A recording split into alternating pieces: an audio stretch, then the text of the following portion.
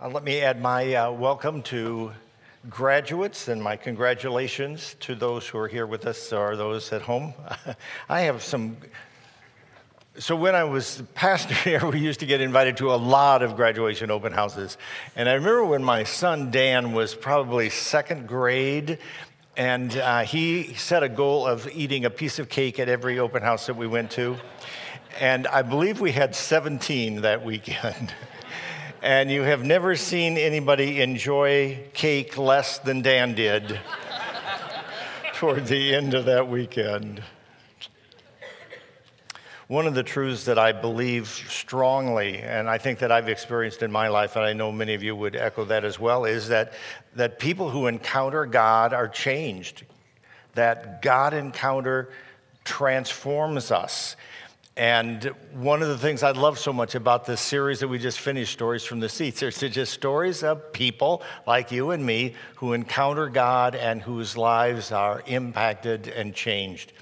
So now we're kind of following that up by saying, in fact, that's really what the Bible is all about, isn't it? That's not a bad way to think about the Bible, that it is the story of God meeting people and changing lives. And so today we're going to be looking at one of the guys in the Bible who had that kind of experience. But to do it, I think we need to kind of get a running start on it. So I'm going to ask if you could just sit back for a minute, and I'm going to give you sort of an Old Testament history lesson. You game for this? I'm not going to ask you, because that's what we're going to do. So we got to go way back to the time of Abraham. I've mentioned this often, and I hope it sticks with some of you anyway. Two important Old Testament dates to remember. Abraham lived 2,000 years before Jesus, 2000 BC, and King David lived 1,000 years before Jesus, 1000 BC. So Abraham is 2,000, and David is 1,000. So we're going back 2,000 years before the time of Jesus. And Abraham and his family are in, the Bible says, Ur of the Chaldees. Then they move with their family to a different city, the city of Haran. And it's there that God calls Abraham. And we really sort of mark that as the beginning of our Jewish Christian heritage and faith. And God calls Abraham to leave that culture, to leave his home and set out and go to a land that God would show to him. So he leaves Haran, he travels to Canaan, which is now we would think of as Israel today.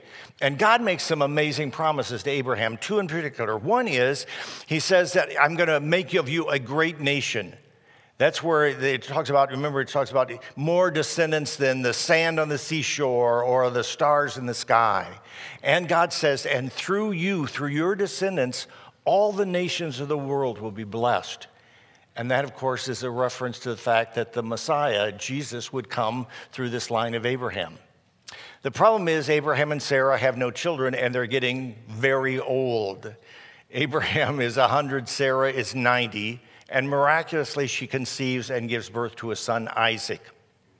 Isaac then and his wife, Rebekah, have twin boys, Esau and Jacob. And it's Jacob we're going to be focusing on particularly today. And those three guys, Abraham, Isaac, and Jacob, are thought of and called the patriarchs. When you hear them talk about Old Testament patriarchs, they're talking about Abraham, Isaac, and Jacob. Now, a couple of things we need to know about these twin boys, Esau and Jacob. And the first is, and maybe one of the most important things, is that Esau is older than Jacob. So not much difference when they were born. In fact, it says that Jacob was actually holding on to Esau's heel or his foot when Esau was born. But Esau's a little bit older. And in that culture, that time, being the oldest son meant everything. It meant that as the older son, he would inherit virtually all of his father's property and wealth. Now, these were wealthy guys. There were times when we get a picture of the huge number of herds and cattle and sheep and oxen that they had. There's one story, in fact, about Abraham, where Abraham needs to kind of pull together a rescue party, and it says he brought together more than 300 of his men servants. So these were wealthy guys. So Esau, as being the older son, would inherit most of the wealth from his father Isaac. The other thing was, he would become then Isaac's successor. He would be the leader of their clan, of their family.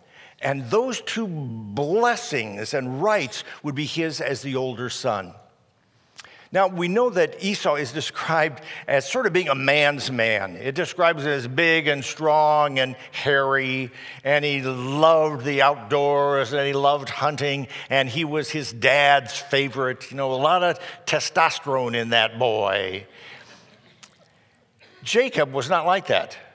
Jacob was his mama's boy, and he liked to stay home by the tents. By the way, let me just, I misunderstood, I think, for a long time when it talked about Abraham and Isaac and Jacob, these people, they were nomads, so they didn't build houses, they lived in tents. And I was picturing our Boy Scout, pup tent kind of thing. When we were in Israel, we saw some nomad tents. I mean, they are huge. I don't know, 1,000 square feet in these huge tents. So when it talks about their tents, don't think just, this little two-man Boy Scout tent. This is big stuff. Jacob stayed at home with his mother, with the tents. Now, there's one other thing that we need to know about these two boys, and that is that Esau was a fool, and Jacob was a liar and a cheat. And we see that illustrated in one of the first stories we have about Jacob and Esau together in the Bible. So we're going to look at that now. So in what book of the Bible would we find the stories about Jacob and Esau? Genesis, that's right, Genesis, we find that. So we're going to be looking at Genesis chapter 25 right at the moment. And so this is a time when Esau's gone out hunting, he's coming back to where their tents are set up. And here's what happens. This is Genesis 25, verses 29 through 34. It says, so once when Jacob was cooking some stew, Esau came in from the open country famished. And he said to Jacob, quick, let me have some of that red stew. I'm famished. Jacob replied, first, sell me your birthright. Oh, look, I'm about to die, Esau said. What good is the birthright to me? But Jacob said, swear to me first. So he swore an oath to him, selling his birthright to Jacob. Then Jacob gave Esau some bread and some lentil stew. He ate and drank, and then he got up and left. So Esau despised his birthright. What a great illustration, a great picture of what these two young men were like. Esau is just totally controlled by his passions, by his appetites. He comes in from hunting. I mean, he could have fixed himself a sandwich. He doesn't need to make this big deal. I'm going to die if I don't get some stew. And so what is he willing to do? He's willing to trade his birthright for a pot of stew. Now, the birthright, that was the part that meant that he was going to inherit all this stuff, all these riches from his father, from his grandfather, passed down to him. And he doesn't care anything about it. In fact, I appreciate that phrase. It says, so Esau despised his birthright. He didn't even care about it. And so he trades it to his brother Jacob for a pot of stew. Now, time goes on. Their father Isaac has grown old. He's dying. He's partially blind. He seems to be bedfast. And so we come to the second story where we encounter these two guys. And Jacob is already getting what he wants. He's got the birthright. If there were just some way he could get the blessing that would bestow upon him the right of leadership and privilege in their clan and in their family. And that opportunity comes about. So it happens that Isaac is old, and he realizes that before he dies, he needs to pass on the blessing to his son Esau. So now we're in chapter 27 of Genesis. It says, so Isaac said, I am now an old man. I don't know the day of my death. Now then, get your equipment," he's talking to Esau, "get your equipment, your quiver and bow, and go out to the open country to hunt some wild game for me. Prepare me the kind of tasty food I like and bring it to me to eat, so that I may give you my blessing before I die." Who does that sound like? It certainly sounds like Esau, doesn't it? Here he is. "Now fix me some of that food I like so much." So Esau says, yeah. So he goes off hunting to get the wild game that he needs so he can prepare this meal for his dad, and then he's going to get the blessing. Jacob's mom, their mom, Rebekah, overhears this, and she calls Jacob in, and they devise a plan by which he can get the blessing instead of his brother. So what they decide to do is that Jacob is going to pretend to be Esau. So his mom says, "Go out, get a lamb, bring it in. I'll fix the stew. Don't worry about that. You just need to become like Esau." So they took some lamb's wool and they tied it on the back of his hands and on his throat so he'd be hairy like his brother. And they had him dress in some of his brother's clothes so that he would smell like his brother. Take that for whatever you want to. And so he gets the stew, he dresses like his brother, and he goes into his dad. And Isaac is on his bed. He can't see well. And Jacob comes in. And Isaac is suspicious. He's back so quick from his hunting. And it doesn't quite sound like Esau. So he says, "Come here, let me feel you." And so it says that Jacob came up to him and he felt the back of his hands and his neck and he felt the wool and it felt like the hairy son that he loved so much. And he smelled him, and it smelled like Esau. And so he goes ahead to give him the blessing. The blessing that he gives is recorded in the 27th chapter of Genesis, and this is part of it, and it's really beautiful. Listen to what Isaac says then to his son Jacob. He says, this is Genesis 27, 28, and 29. Says, "May God give you heaven's dew and earth's richness, an abundance of grain and new wine. May nations serve you and peoples bow down to you.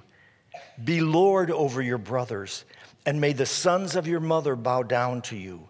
May those who curse you be cursed, and those who bless you be blessed." He's got the blessing now. He already had the birthright. Now he's got the blessing. He is set for life. Quickly, he gets out of the tent away from his father just in time, because that's when Esau comes back. And Esau's gone hunting and he's got the food and he's prepared it and he brings it into his father. And he says, "Well, here I am, Dad. I got the stuff for you. Now you can bless me." And Isaac said, "Wait, who are you?" And he says, "I'm Esau." And his dad says, "Then who was that who was just in here? And I gave him the blessing." And they realized that it was Jacob and that they'd been fooled. And Esau is so angry. And he says, "Well, give me the blessing too." And Isaac says, I can't. It's done. It's done. I can't give a blessing to you." And Esau is furious. He's enraged. And he cries out, "Jacob, I'm going to kill you." And he means it. As soon as Isaac dies, he is going to kill his brother, because he's not going to put up with that kind of cheating any longer. Jacob thought he had it all. He had the blessing. He had the birthright. Everything is going his way. And now his life is in danger. His brother's going to kill him. And so he and his mom devise a plan. And they decide he better just get out of there right away while he's got the chance before his father dies. And so they send him off to Haran, the city that Abraham came from. They still had family there. And they say, maybe you can just stay there with some relatives. You might even find a wife there. And so Jacob sets out from home. And everything has changed. All the riches and honor and prominence, everything that he'd hoped for in life was his, and now it's gone. He's leaving his home. He's leaving his overly protective mother. He's leaving the security he had of the blessing and the birthright that he had stolen from his brother. And now he's scared for his life. And he grabs a few things together and he runs into the desert. And he goes as far away from the tents of home as he can. And he runs all day. And he's tired and he's hot. and the sun sets, and he falls down on the ground exhausted. And there out in the desert, he leans back against a stone, and he falls into an exhausted sleep. And while he's asleep, he has a vision, a dream. It's the dream, the vision that we sometimes refer to as Jacob's ladder, though rather than a ladder, it's really more like a stairway, stairs. And in this vision, Jacob sees heaven and earth and this stairway. And let's look at how it's described in Genesis. So there's the stairway with angels, it says, coming from heaven down to earth and going from earth back up to heaven. And it's like this is sort of the doorway between heaven and earth. And there at the top of this stairway, he sees God. And here's how it's described. This is Genesis 28. And there above it stood the Lord, and he said, I am the Lord, the God of your father Abraham, and the God of Isaac. I will give you and your descendants the land on which you are lying. Your descendants will be like the dust of the earth, and you will spread out to the west and to the east, to the north and to the south. And all peoples on earth will be blessed through you and your offspring. I am with you and will watch over you wherever you go, and I will bring you back to this land. I will not leave you until I have done what I have promised to you. And Jacob wakes up, and he's overwhelmed. This God of Abraham and his father Isaac that he thought he'd left because of terrible things that he's done in desperation, he'd run away even from God. And now God is reaching out to him from heaven and giving him the assurance that God still loves and cares for him, has a plan for his life, and is going to bless him in amazing ways. And Jacob says, it's like this is the house of God. And he takes that stone he's been leaning against, and he sets it up on end, and he pours oil on it to kind of anoint it as a holy place. And he said, this is a holy place. And he says, I'll call it Bethel. Beth meaning house, and El meaning God. This is the house of God. And Jacob goes on his way a different person because he's met with God, and he's been assured that God is reaching out to him in love and forgiveness and mercy and blessing. It seems to me that kind of story typifies what we read so often in the Bible, that when people encounter God, their lives are changed. In fact, that's not a bad way to read the Bible, I think, to look at those encounters, to look for them, to see those places where God is reaching out to people, reaching out to them and changing their lives. It's not too different, I guess, than the story of Moses. Remember? So Moses also has fled for his life out into the desert. He's killed an Egyptian. His life is also in danger. So he's gone away from Egypt. He's out in the desert. Remember, he sees the burning bush, and he goes close to it to see what's going on. And the voice from the bush says, Moses says, stop right there. He says, take the shoes off your feet. Take off your sandals, because this is holy ground. Why was this holy ground? Because the presence of God was there. The holy God was there, and he was meeting with Moses, and Moses is changed. God calls him to go back to Egypt to bring relief and freedom to his people. And Moses leaves because he's encountered the living God.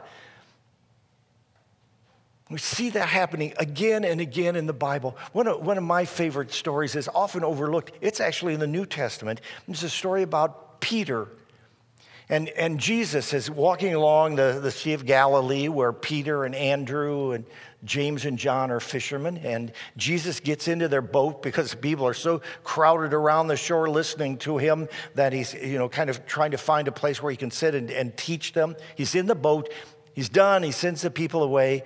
And then he says to the fishermen, let's go out into the lake and fish. Oh, swell.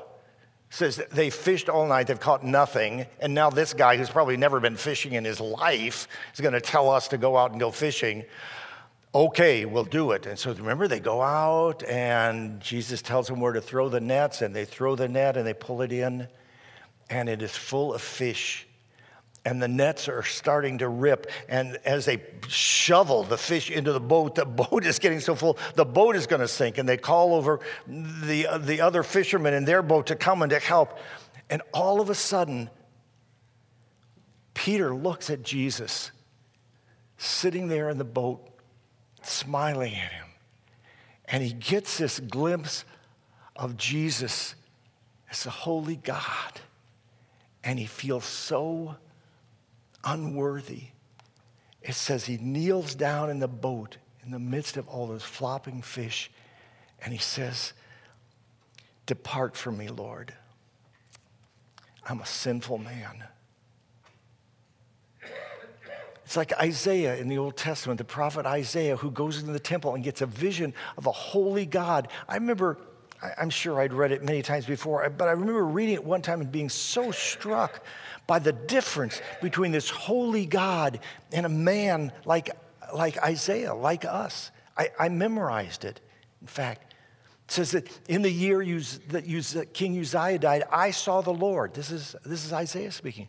I saw the Lord high and lifted up, and his train filled the temple. The train of his robe, that shows how important he was. And the whole house was filled with smoke, the incense burning up to God. And it says, there beside him stood the seraphim, these angelic creatures, each having 6 wings. And with 2 they covered their faces. Why? Because they could not look on this holy God. 2 they covered their faces, and 2 they covered their feet, and with 2 they flew. And one called to another and said, "Holy, holy, holy is the Lord God Almighty. The whole earth is filled with his glory." And the foundations of the threshold shook at the sound of the voice of him who called.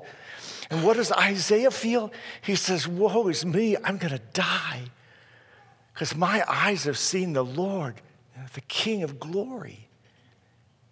It says, then one of the seraphim took from the altar a burning coal, and he brought it to Isaiah, and he touched his lips with it, and he said, "Now your sins are forgiven, and your iniquity is pardoned." He encountered this holy God, and he realized, I'm a sinful man compared to this incredible, glorious, holy being. This is another time when Moses has brought the Israelites to the mountain of God, Mount Sinai. And Moses says, I just need to see you, Lord. I just need to see you. And God says, okay, you can come up onto the mountain. But here's what we're going to do. There's a cleft in the mountain, an indentation. And he said, I want you to go in there. And he said, I'll cover you with my hand, and my glory will pass by, he said. But you can't see my face, because if you see my face, you will die. God is a holy, holy God. And to see his face meant you would die. That's the whole story behind the building of the temple in Jerusalem. Remember how it was set up? The temple itself is just this little building, but these courtyards around it and these walls, and the farthest wall meant that nobody who wasn't a Jew could come past that wall. And the next wall, women could go in there, but no further. And the next one, men could go in, but no further. And then you get to the courtyard surrounding the temple, and the priests were there. But even the priest, this is sort of amazing. Even the priest couldn't go into the temple. No, nobody goes into the temple. Remember when John the Baptist was born and his father had just by lots been selected to go into the temple to burn incense? That was probably the only time in his life as a priest he actually went into the temple building, once in his lifetime. And they would go in to offer incense, and prayers for the people. And then in the back of the temple is the holy place, the most holy place where the presence of God was. And nobody goes in there except the high priest once a year. And before the high priest would go in, he'd have to bathe and put on clean clothes, and he would offer sacrifices for his sins and the sins of his family. And then he would prepare to go into this presence of God in the Holy of Holies. And you remember what they would do?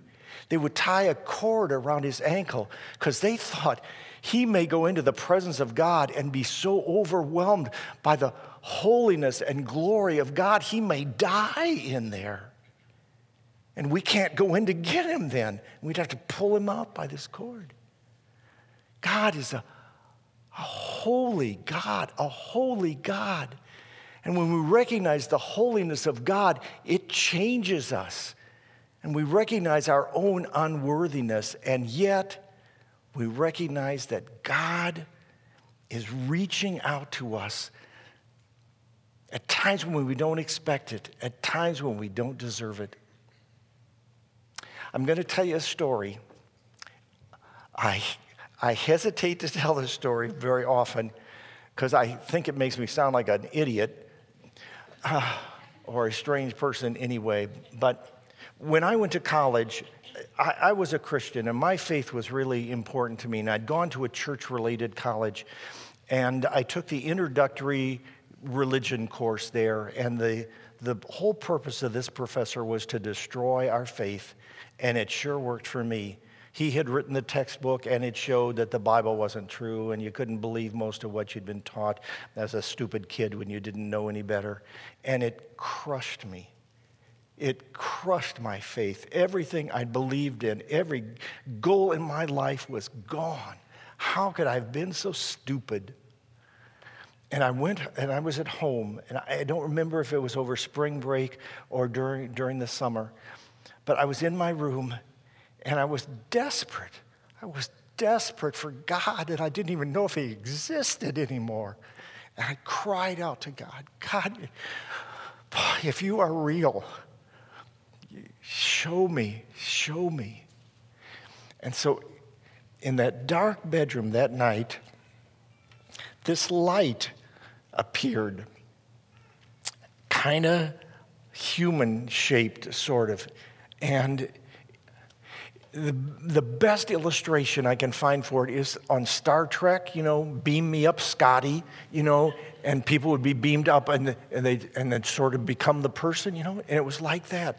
And I knew that was Jesus there. And he'd heard my prayer, my desperate prayer, and it was coming to me. And I felt so unworthy. I turned away and I couldn't look, and I said, I'm sorry, I had no right to ask that. Forgive my lack of faith. It seems to me like that's what God is doing in the Bible. He's reaching out to people at times where they don't expect it, when they don't deserve it. And he's saying, I am a holy God, and your sin separates you from me. But I love you, and I'm reaching out to you. He's the father of the prodigal son. You remember the story Jesus told? And the son goes off, and he lives this debauched life of sinfulness and waste. And he's desperate, and he's lost everything. His money's all gone, and he doesn't even have food to eat. And in sort of desperation, he decides he'll go back home to his father. And where's his father? The father that's been rejected, the father they left behind. He's standing there at the end of the road, and he's been there every night, just looking down the road, longing for his son to come home. And he sees his son coming, and what does he do? No. He runs. He runs to the road and embraces his son. That's what God does for us. Remember what it says that happened when Jesus was crucified? When Jesus became the way by which our sinfulness could be forgiven and we could come back to God. It says that curtain in the temple that divided that holy place where the presence of God was, that the temple curtain was torn in two from top to bottom. It opened up the way by which we might come through Jesus, come back to God. I just got to make a couple comments, and then we're going to have to wind this up. And the first is this, that no matter how far you may feel from God, God is near to you. Jacob thought, God is back there with Abraham and Isaac. He's not with me. And in the desert, he met God. Your feelings of God being distant and far away say something about you, but they don't say anything about God. He is always close to you. He is always near to you. Secondly, God takes the initiative in reaching out to you. You may not have reached out to him, but God is reaching out to you. At this moment, you may feel like God is far away. God is reaching out to you. And finally, just know this, that no circumstances can separate us from God's love. Let's pray. God, you are a holy God. You are a holy God. We don't even know exactly what all that means, but we know we are sinful people and we don't deserve your love. And yet you reach out to us. And I know that you are reaching out to friends here today. And I would pray that if there are any today who feel like you are far away, like their sinfulness is so overwhelming that it's separated from them, I pray, Lord, that through the death of Jesus Christ, they might accept the hand that you offer to them and give their life to you. Amen.